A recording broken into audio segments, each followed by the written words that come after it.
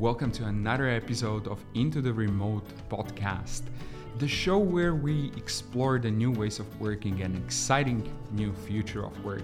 Glad to have you with us again. Welcome.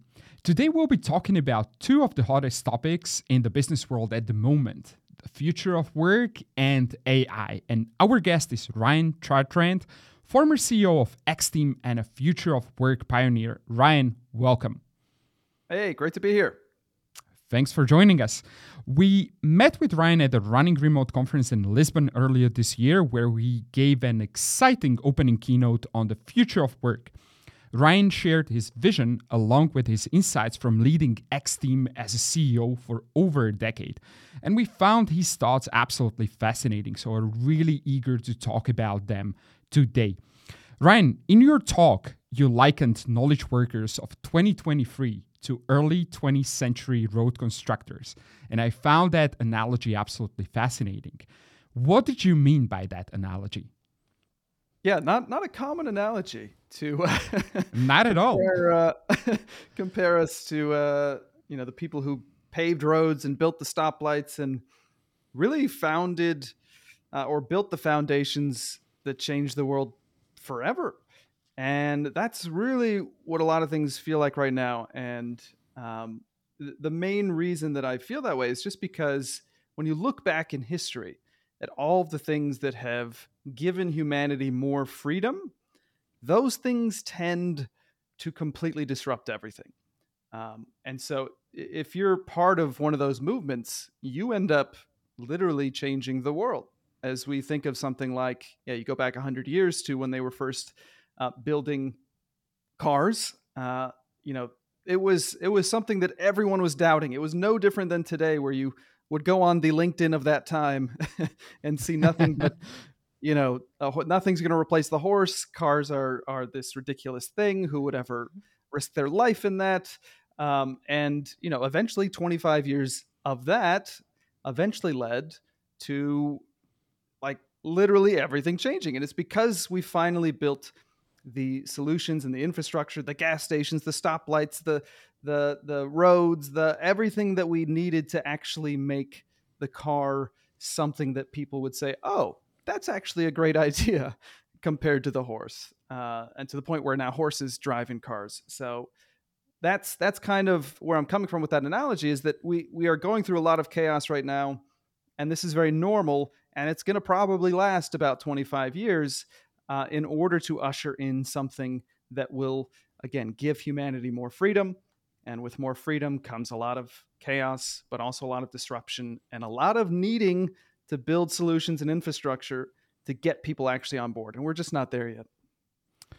And I love this analogy, particularly for, mentioning that time frame of 25 years, right? Like, because we always put that pressure on our shoulders, saying that, okay, we need to figure out things like from one day to another, but actually change can take decades, as you've just outlined. And it's absolutely normal that things are in chaos in that process. And as you said, like, great things often emerge out of chaos if you give people freedom, right? And if we are disrupting something which wasn't disrupted before. And it's a natural process of building something out of nothing, right? And you mentioned once again that the things are in a stage of chaos at the moment. And how are we navigating this chaos in the workplace? Are we succeeding eventually? Yeah, I mean, eventually. Right now is the worst sort of time. But and to your point, we do put a lot of pressure on ourselves, and I think that's actually good. I think we do need to have some more urgency when it comes to this, because I think a lot of, what we've been doing is just expecting that someone else is going to solve all of this. And I spent more than a decade as a CEO of a fully remote company when there were no solutions. When I started, this was even pre-Skype. And so, there were not any good tools. There were certainly no books you could read. There was nothing. And so now, fast forward, and still there's really not much. We have Zoom and Slack now, and that's about it. And we can't continue to expect that Zoom and Slack are just going to solve everything because they have the money or because they're the ones working on this stuff. And so we do need some of that urgency and pressure, because we're not going to get there as soon as we'd all like, without starting to get more tools, get more startups in this space, get people to feel more like, well, maybe I should start a company that helps solve these things, or maybe I should uh, join this movement more. I think we need more of that, and that was really the big message I tried to send at my talk. Was it's not time to sit around anymore. Yes, it's chaotic. Yes, it's going to take time, but we can't expect everyone else to solve these things, and it's time for us to do it. So we need the tools. We need things that are going to solve all the big challenges like async communication, managing people remotely, guaranteeing that there's alignment among people. I think knowledge bases like Notion and Slight and Almanac, these are all great companies that are pushing in this direction. We need to solve things like the team unity and the culture and the retreats. And I mean, the list goes on and on. So we need to really start actually attacking these things and not just rely on a few people in the community and a few big companies to solve this stuff. It will take time, but we will eventually get there if we really start to up our game on how involved we all get. And halfway through the pandemic years, there was this institute, the Future of Work Institute at Slack, right? And they were using this kind of analogy that the gin is out of the bottle and there's no way of coming back to what was before the pre-pandemic or during the pre-pandemic years. But it seems that the most immediate future of work will be actually hybrid, right? Which correlates with what many employees and employers were experiencing before Corona. And the research data and practice actually point in this direction. And some say it's the some say it's the best of the both worlds, and some say it's the worst of both worlds. What is your take on hybrid work? Like, do you think it is a dead end, or is it a path to follow? Yeah, it's hard for me to say it's the worst of both worlds, even though that's how I feel, just because it's not how, if I was starting a company today, I wouldn't want to start with hybrid because I know deeply all the challenges that come with that. That said, for more than a decade, what we did with X Team was essentially hybrid. Our teams that we would build for companies like, say, Fox Broadcasting, we would build a team and they would be completely remote and they would work with the Fox team in Los Angeles, which was all co-located. That's technically hybrid, right? Mm-hmm. And it worked for about 15 years. So, they kept us as a client for that long. So it can definitely work. It's just that I know that the challenges that go into it, it's not the ideal way of how we should be approaching ushering in remote. That said, it's sort of a necessary evil, right? At Running Remote, Time Doctor, I love talking to all the Time Doctor employees because they all kept reiterating the mission, which is they want to help accelerate the world toward remote work. Accelerate the world toward remote work. And so when we think of something like time tracking tools, hybrid work, all of these weird tools that like recreate the office in weird ways, this stuff is they're kind of necessary evils because they do at least accelerate us. They're baby steps of getting people comfortable with the idea of working completely on the internet. And so, 4-day work weeks, right? Like this is starting to reduce the idea that time matters in how we work. And so let's just start scaling back these ideas. So they're all little baby steps and they're all not great or ideal solutions compared to what you can do if you fully commit to these concepts. But they're moving us in the right direction. The same thing again, if we go back to the analogy of the road builders and the birth of cars, like none of that stuff happened overnight. There were weird, awkward, not ideal solutions and baby steps they had to take along the way. Imagine if you wanted to go gas up your car. Before, you probably went like to Jim the gas guy, right? And he was like the one guy in town with gas. And that was not ideal, but well, it was better than nothing. And it moved us toward, oh, well, actually, maybe we should open a gas station in every city around the country. That would be a lot more efficient. So we're baby stepping our way there. Hybrid is not ideal. That said, it's a step in the right direction that gets people used to the idea of working on the internet. And when we talk about the future of work, we often see these different setups on a scale, right? Like on one extreme, you've got a fully on-site work, right? Like this kind of a industrial age setup when everybody needs to come to the office 9 to 5. And on the other extreme, you've got a fully and only and remote only companies such as, let's say, the Doist, right? And they really fully, or Buffer, they operate fully remote. So does it mean that all the companies should be moving on that scale from one point towards the other? Like, is the fully remote or remote only setup a suitable one for all companies? Yeah, definitely. I think that's yet to be seen. It's sort of like, let's just keep using the analogy today, right? Was the horse, was the car meant for every horse owner? Well, we still have people riding horses, right? Like, horses still have a purpose. Maybe it doesn't make sense that you're going to ride your horse from one end of the country to the other anymore. Like, it's just not the best solution. But, there is a great purpose for the horse in various other ways. So it's not that, office or co-located or any of these things are going to completely die. It's more of, how do we get more companies on board with this? Because really it's less about companies, it's more about the talent.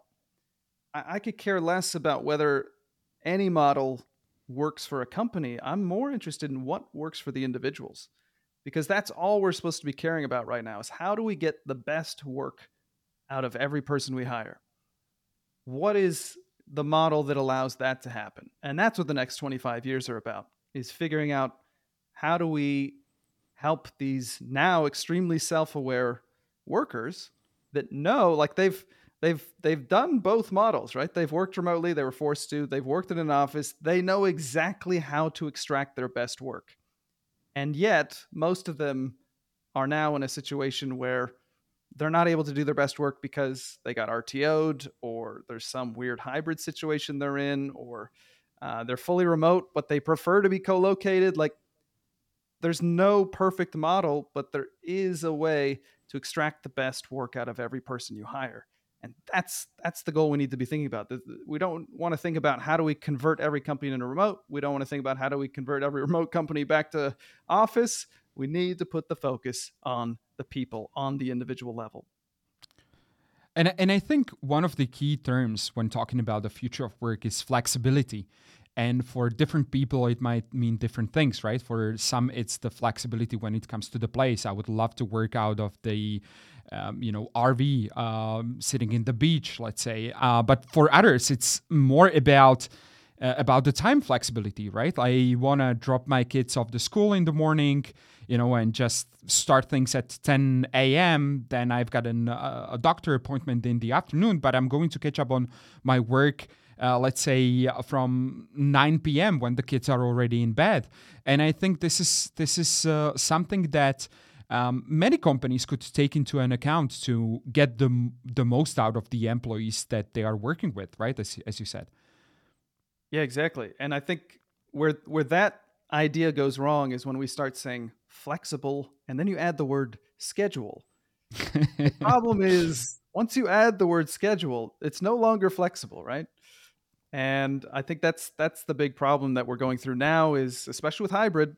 Hybrid is essentially co-located office life with a, quote, flexible schedule. The problem is, the second you're on any kind of schedule, there's an expectation of when you are supposed to be working, which means the second you're not working during that time, like you said, maybe you want to work 9 p.m. to midnight because that's your best hours.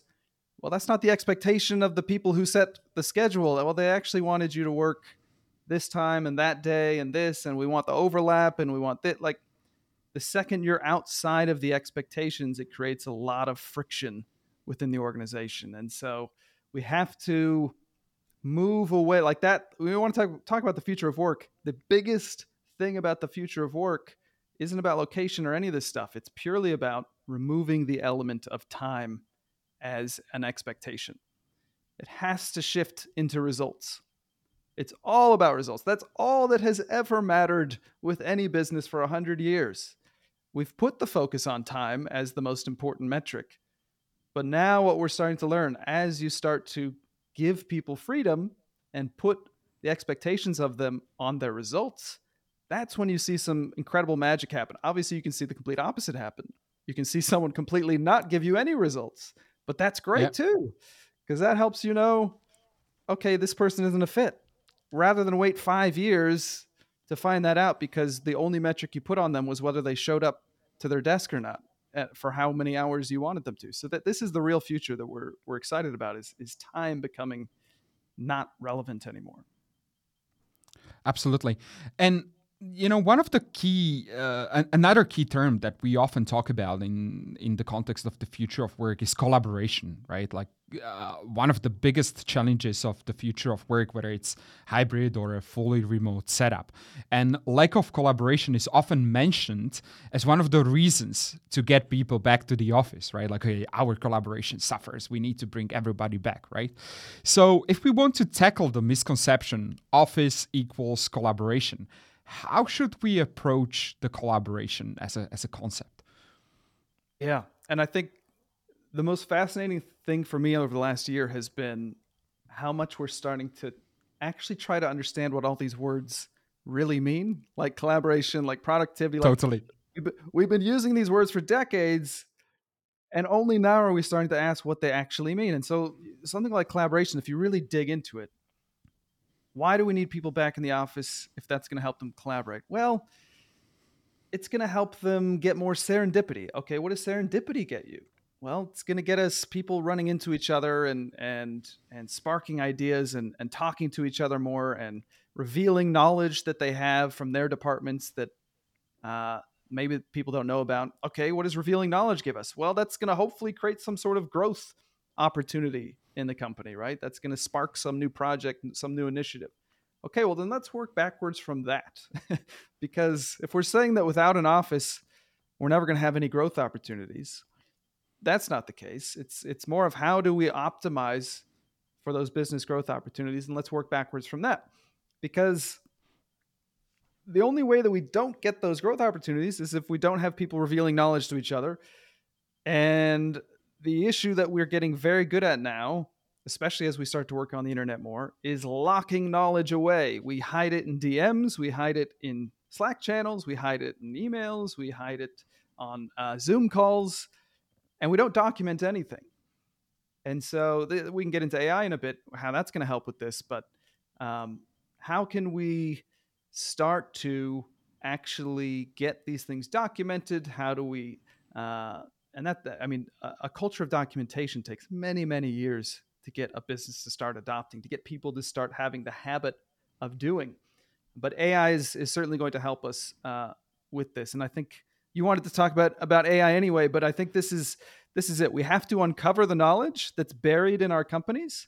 If we surface that, there isn't this need for force everyone into an office and pray and hope that serendipity happens.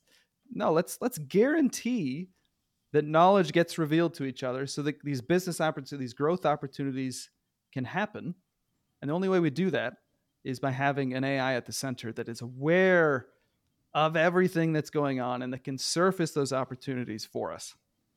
And I would like to follow up on that point of building the culture of documentation, because in order to make the AI work with the knowledge, it needs to exist in the first place, right? And that means documenting things and creating knowledge and storing it and categorizing it and whatnot. So how do you go about, or how did you go about creating the culture of documentation at the X team?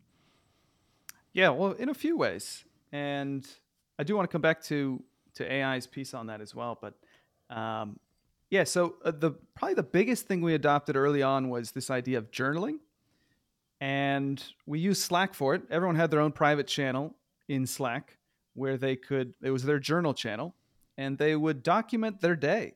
You know, it wasn't like a time tracking thing. It wasn't a way to check up on people. It was literally just a place you would put all of your thoughts you had that day, uh, articles you were reading, interesting things you discovered, some notes or thoughts you just came out of a meeting with. And also, you could also mention things like that, oh, just launched this new YouTube video or whatever. And what was great about those channels was not only did it create more transparency for everybody, but it allowed for collaboration. There it is again, Mm-hmm. to naturally happen, because I would see, oh, that YouTube video just got dropped. I may have never even known it was going to get dropped, except that, this person shared that. Or maybe someone says, oh, I've got this idea. I've been playing with this idea today about how I can use AI to increase my efficiency. And then someone else would jump in and say, oh, I've been using this tool for this. Those conversations would just never happen before. And so not only were we starting to document a lot more of people's thought processes and ideas, we're also increasing collaborations. That's the beauty of starting to document. And you have to show people value for why to document. Because there's so many different types of roles out there of people that just don't like to document. I'm not gonna call them out today, right? But we can all think of those roles that those people will never write anything. They just want to be on a call or whatever. But you have to show them what is the value of you using your keyboard actually, of actually documenting something every single day. And once they start to see the collaboration that sparks from documenting, that was what really got us the snowball effect of everybody documenting all the time. Then you start getting things like Coda involved, and you escalate from there of how you can make it more organized. But you have to start with value. You have to show people there's going to be value to you documenting things. Now, pause there, because I don't think any of that's going to matter now, because now we have AI, and AI is already documenting everything for us. And it's going to continue to document everything for us. It's going to document every call. It's going to document every Slack thread. It's going to document every channel conversation, every email. It's going to be that central brain that knows everything that's happening, documents it, categorizes it, puts it all together. You can query all of that knowledge at any time you want, and it will regularly surface you opportunities that you don't even know about that are happening elsewhere in the business. That is the future that excites me the most. So, just to follow up on the role of AI in the documentation culture. So, you think that the human element will be radically eliminated when it comes to the documentation of things? Do you think that the habit of journaling or, writing minutes in the meetings, I know there are all these kind of amazing transcription services and tools that allow you to do that, but still that human element, do you think it will be radically replaced or eliminated?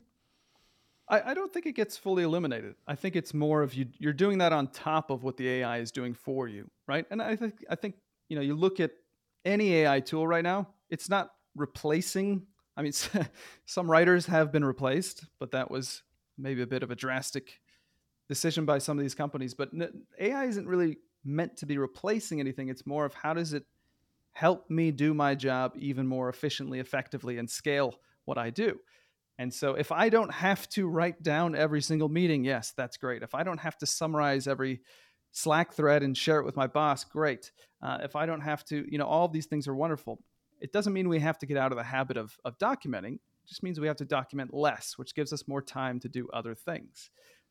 So I think anyone that works on the internet fully is going to embrace a culture of documentation over these next 25 years. Like that is going to be a normal thing.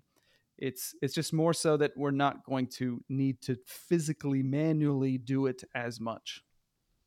That would be wonderful, because we see it among our clients and the companies that we speak with. Like they like the idea of having one single source of truth, and they do understand the value of documenting things. But to change the behavior, to get people to eventually write those meeting notes, or just journaling things, as you said, like it's such a massive task, right? An undertaking. And still, I would like to ask for a few practical tips, especially as you said that AI will help with a lot of the documentation, but still we will still need to put things down. How did you go about that in your team? Like, did you lead by example? How did you get people to document things?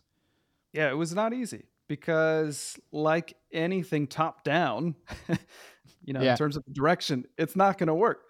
But yeah, you do have to lead by example. So all of the C-level folks did it from an early on stage, and we did it. That was the other blessing we had, right? We were doing this at about 10 people.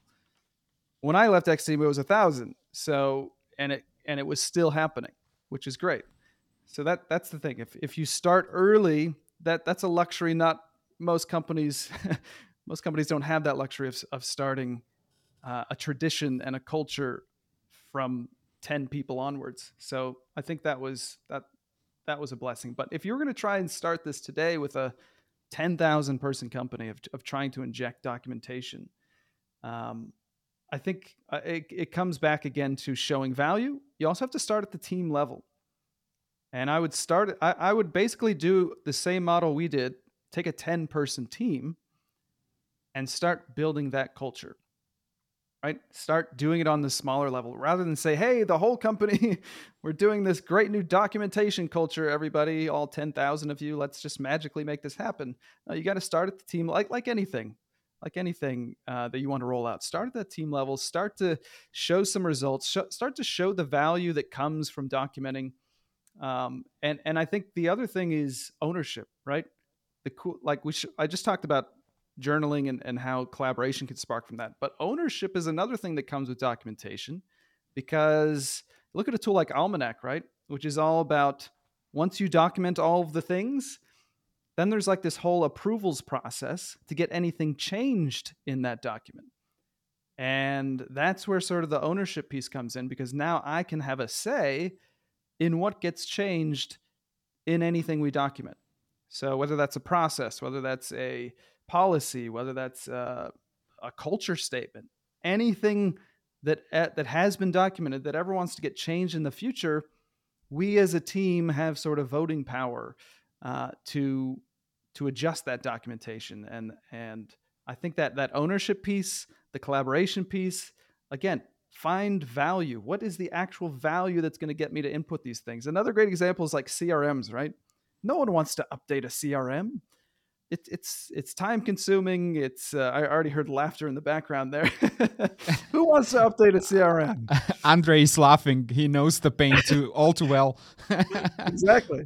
Like no one in sales wants to update CRMs, and so you have to show them the value of updating it, and that's a hard thing to do, of course.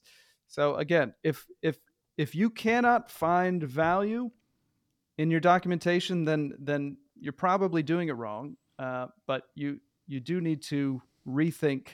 All right, how can we make this something that's going to help accelerate each person's role in some way, or give them ownership, or give them a sense of more collaboration, or a sense that it's going to help move things forward. That's when documentation really starts to snowball in terms of the adoption.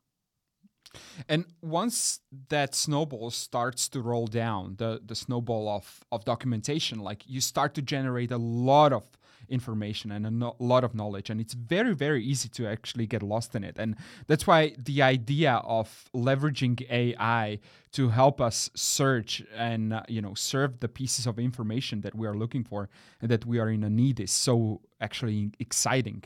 I think in order to make the culture of documentation work, like we need to also think about the searchability, how easy it is to access the information back, right? Because one thing is to generate the full library of insights and knowledge. The other thing is to find the right piece of information in the right time.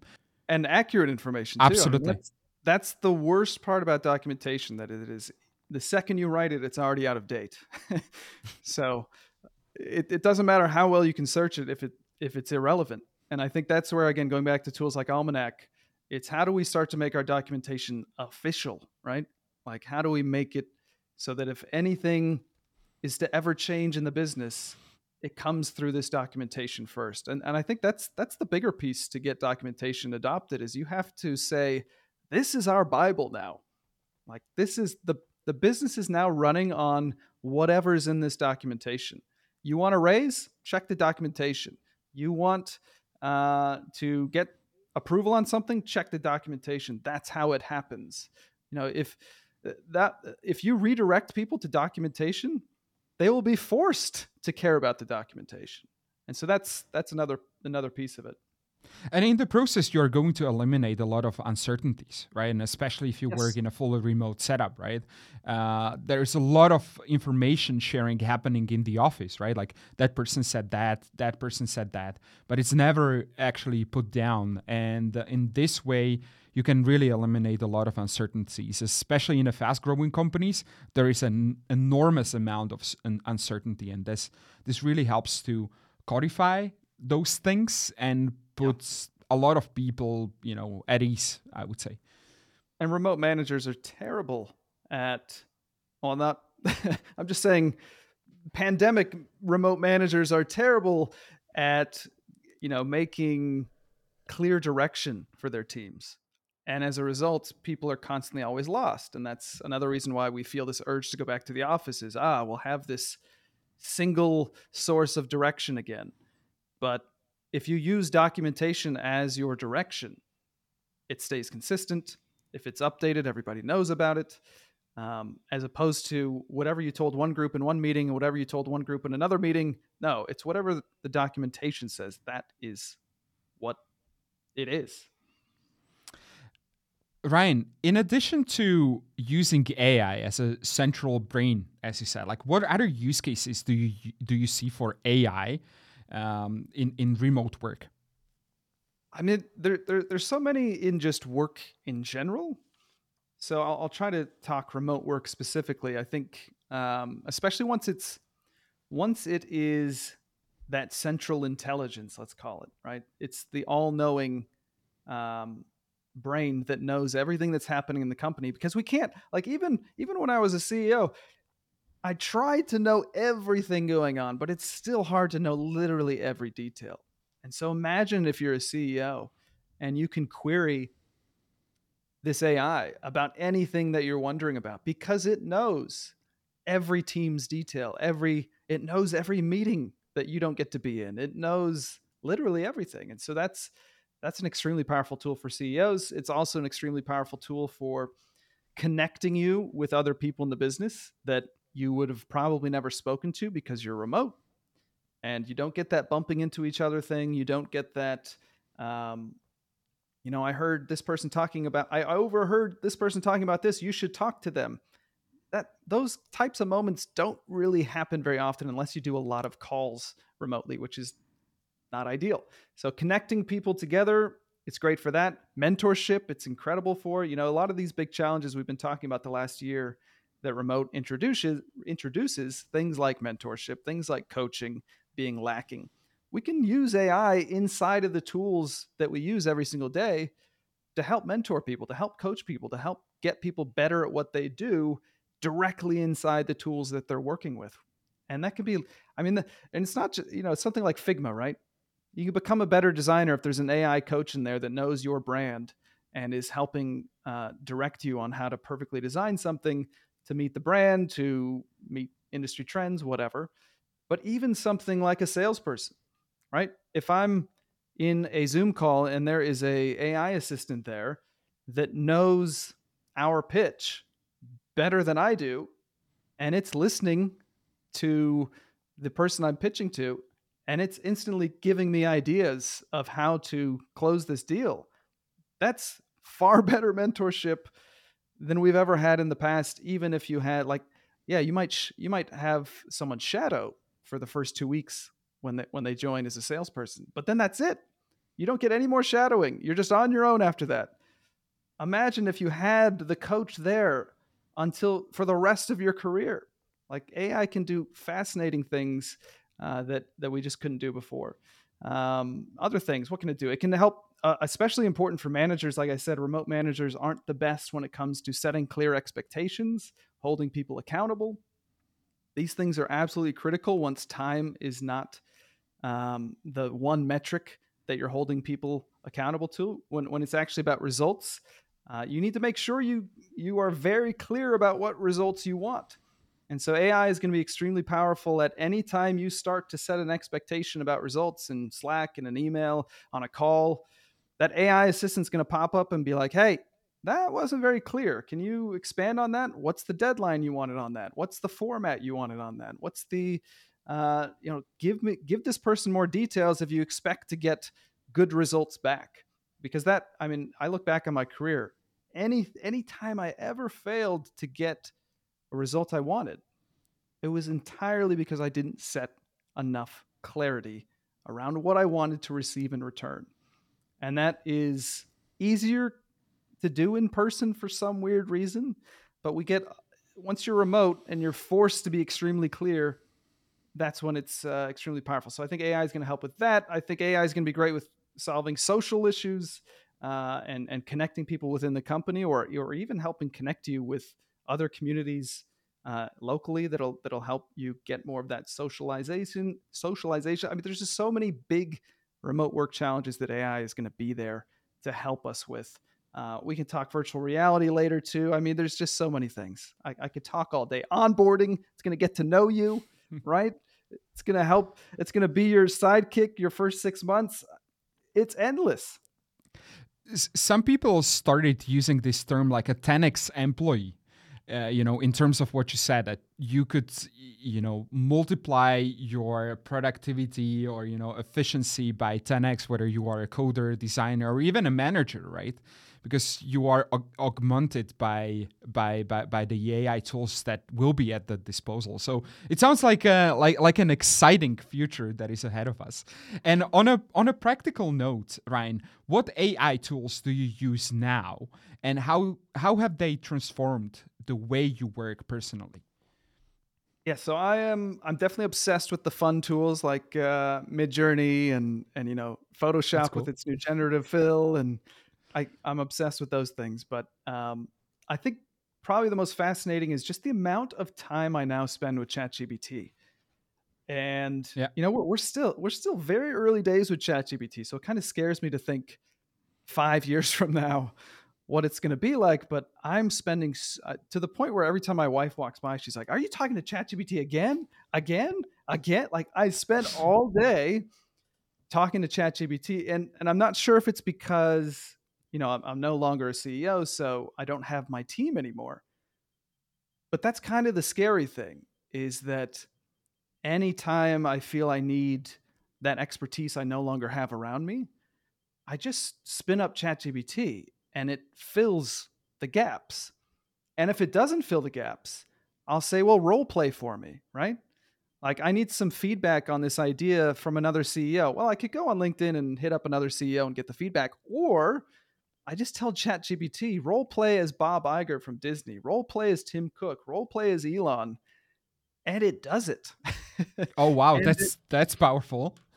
and sometimes I'll have Elon in there and I'm talking to him, and he's not being like, I feel like he's being too nice to me. So I'll say, okay, be Elon, but be more critical. Like, don't like my idea. Give me a reason why this is a bad idea. Be the devil's advocate. And then I'll get like mean Elon. I'm like, yes, that's what I wanted. But it's great because it gives you immediately just whatever you needed to help you move forward with. And how do you feel about the feedback that you get via ChatGPT? Well, obviously, sometimes it's terrible, right? Sometimes you are fighting with it the same way you would fight with, some employee you are trying to get to do what you want. And you're just pulling it along forcefully. Other times, you're just in this flow and this rhythm, and you're going back and forth, and you're brainstorming together, or you're debating something together really nicely. And I think, again, if this is early days and I'm achieving this, imagine 5 years from now, do you even need a team? Like, what does a business look like? What do the startups of 5 years from now look like? How big are they going to ever need to be if you can just get the expertise you need on demand? I don't know. Especially when you think of things like Auto GPT, right? This ability to tell ChatGPT to just do a big task, like build me an entire website that looks like this. And it doesn't just give you the steps it would take, it does the steps. I don't know. The concept of a team is going to rapidly and completely change, I think, over the next 5 years. So this is why it's hard to even talk about remote work. Like, remote work is so irrelevant compared to how we're going to completely change the concept of work itself over these next 5 years. 100% agree. And I think each and every one of us will need to get more strategic than ever, because, now certain professions are still very much in need and will be very much in need, right? But if you take a look at a proofreader at the moment, right? Like, you've got a Grammarly, you've got a ChatGPT, you've got a copy AI, like those proofreaders doing the basic proofreading, I mean, like that profession is almost gone if you think about it, right? Yeah. And this is going to happen to other professions, and especially at the junior levels. So the faster you level up, the faster you become a strategic thinker, a strategic player, the safer your position, your job will be, honestly, because you will going to be able to replace the work of many people that are still doing it, manually or in a human way, so to speak. Yeah, and to your point about juniors, I think that's the most interesting area to watch is what happens there. But I think, like you said, they just ramp up a lot faster now. Yeah. It's no different than I'm trying to think of a good example of an analogy, but I'm sure there's one out there that would explain this idea of it seems terrifying, but we didn't have computers before. No, we didn't have the ability to type and click print. We had to actually write things out, or we had to use typewriters. Like, it feels drastic right now, like we're all going to get replaced or whatever, but it's more so this is just another evolutionary step that allows us to do what we do faster, which means someone like a junior is going to ramp up to the same level that a senior is last year much faster than they did before. So I think it's going to be pretty interesting to watch. Again, what does a team look like 5 years from now? Are they smaller? Are they I don't know. It's this is the fascinating stuff, man. It will be, and it is already a very interesting social experiment, and I'm very, very curious to see the evolution of this experiment. But whatever the future is, I think like people as a species, we draw a lot of value, joy, excitement out of working with others, right? Like nobody wants to work in a complete isolation. We need that human touch, whether we like to admit it or not. And in the remote work environment, this is a huge challenge, right? And many, even like a fully remote companies, recognize the fact that the face-to-face time with people and with other colleagues is really critical. So how do we build trust and social cohesion in the online environment, outside of those 2 weeks that we spent together, let's say in the Canary Islands? How do we go about that now and in the future that might be really so much powered by the AI? Yeah. No, I mean, again, it's like collaboration, productivity. Now we got social cohesion, right? What do all of these terms actually mean as we're starting to figure out? What is the actual value we're trying to gain? Is it just that we want people to talk sports once a day? That's going to somehow lead to what? We have to think about the value that we're trying to get out of having people come together in social ways. And so I think you mentioned the word trust, and I think that's the goal, right? We want trust, but it's a special kind of trust. It's a trust that gives you the confidence that even though I can't see you, like after this call, after this podcast, I don't want to have to worry all day that you're going to chop this up into some clips that make me sound like an idiot, or that you're going to blast something false about me. Like, you want the kind of trust that you are confident that we're on the same team, that we're on the same side. That's the kind of trust that's important, because once we can't see someone, we get scared. We get scared of what are their actual intentions. Are they actually on my side? And the cool thing about retreats is that they instantly reset our brain to realize, oh, right, this is another human being. This person isn't trying to constantly ruin my career when I don't see them, or this person isn't trying to get me removed from my role or take over my job. That's the beauty of an in-person interaction. Is it takes away these crazy assumptions that we build up in our minds when we're just in these four walls at home and we can't see anybody. Our minds love to think. They love to run and think crazy things. And so, yes, in-person retreats, great. How do we maintain that over the long run in between the retreats? I think that's the big question now that companies are trying to figure out. They figured out, okay, cool, the retreat worked well, but now that doesn't last. It starts to chip away. And what I find fascinating is And what we did for the last decade with X Team was try to study this idea of sports teams.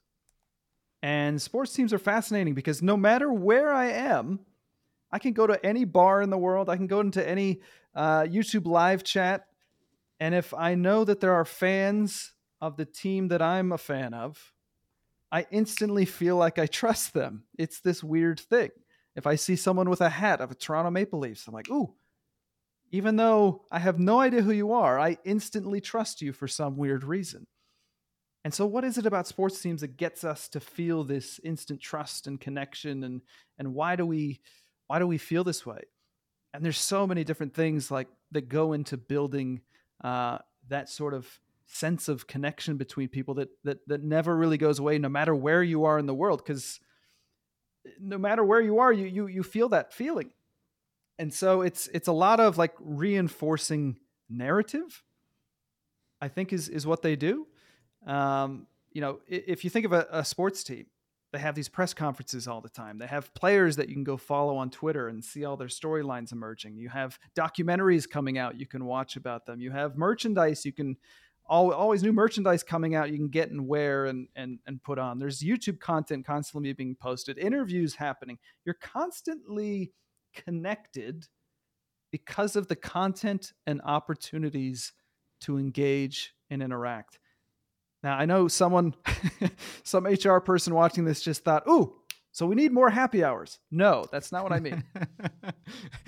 New company merch, right? Well, we do need new company merch, absolutely, because that's part of narrative, right? Sure. And so what I would do over that decade was I constantly made videos.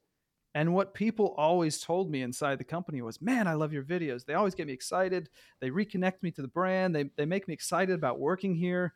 You can even go read our Glassdoor. It talks all about it. Getting through COVID, that was a very scary time.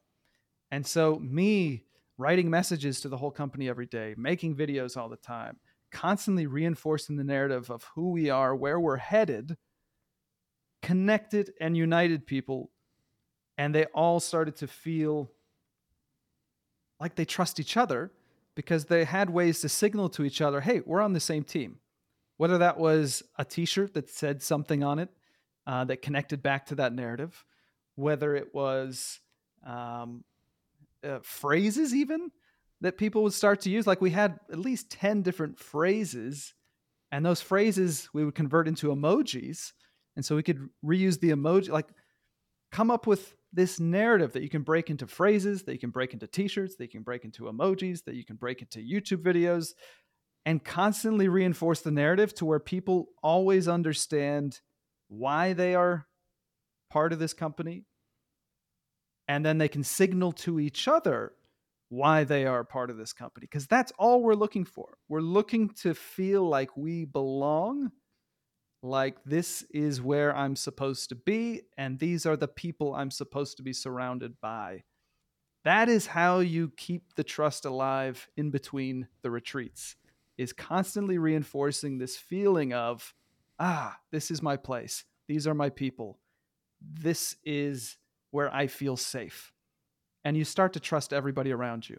And so I think that has been the most fascinating thing. Study sports teams because they have figured this out for many, many years, and they're only getting better and better at it, reinforcing narrative through constant exposure to it. And so, I think it's a science, and I hope there are more solutions that start to come out to help companies do this. But I think if you start taking these baby steps of how can I over reinforce narrative, often we would do big epic live streams all the time too, to like really force it in front of people. How do you get that narrative to click regularly? And I think you'll see a lot more trust starting to form around your teams.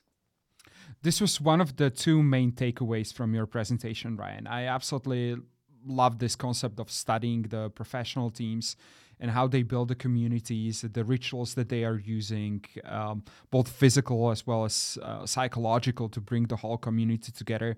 And I think it nicely ties all those activities that HR departments often do, in isolation. A bit of a company merch over there, a bit of a happy hour over there, but this like nicely ties it together with a very clear analogy and a purpose, right? Like we are building a professional team over here that's got a set of rituals and whatnot, the elements to it. So I absolutely enjoyed this idea of yours, and I think it's very, very fascinating and inspiring.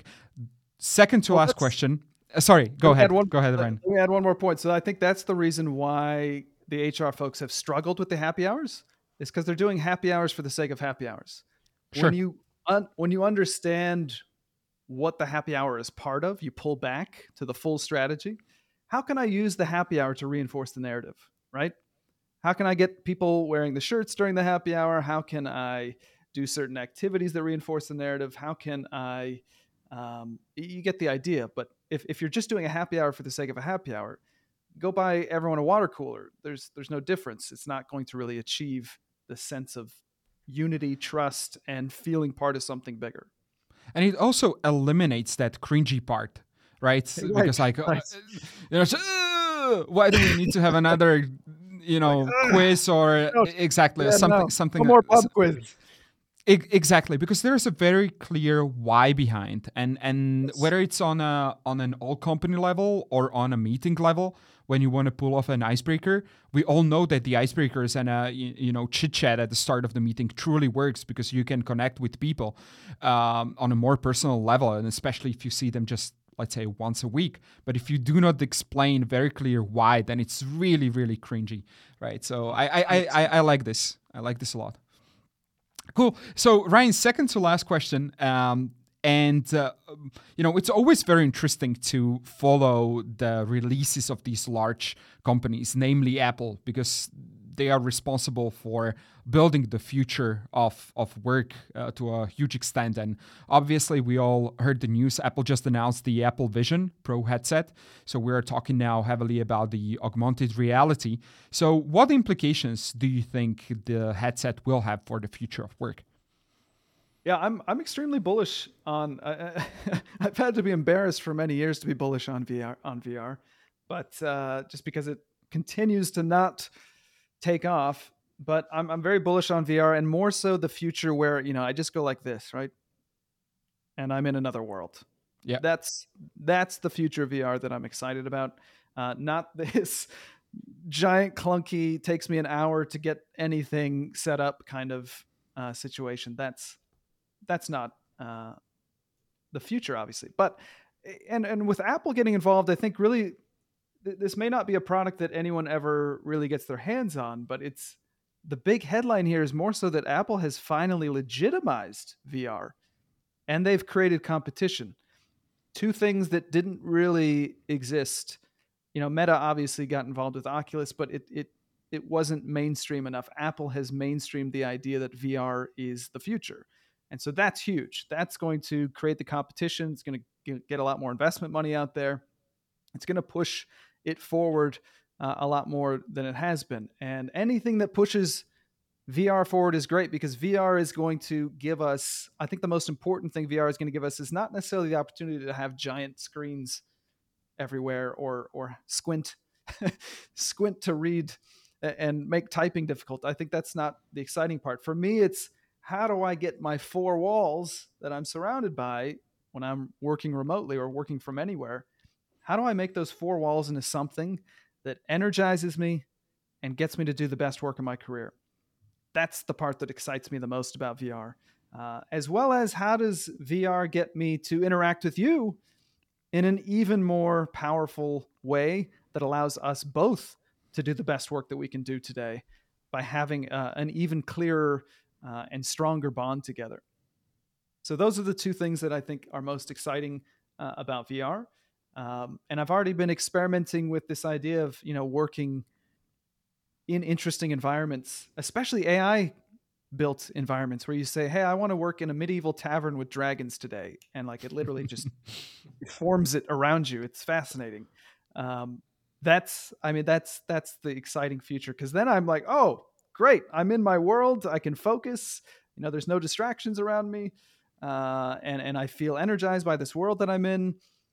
That's the exciting future of VR that I'm excited about. I don't think Apple necessarily is going to be the one that gets us there, but we'll see who, now that they have legitimized VR and created the competition that we were desperately needing to get more acceleration.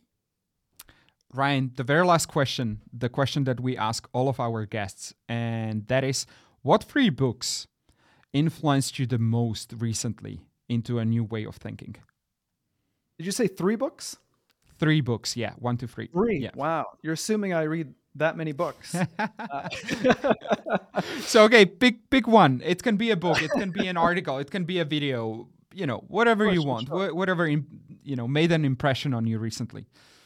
Absolutely. So I will mention the last book that I read that definitely had a huge impact. And it was probably about, the last business book I read was about 4 or 5 years ago.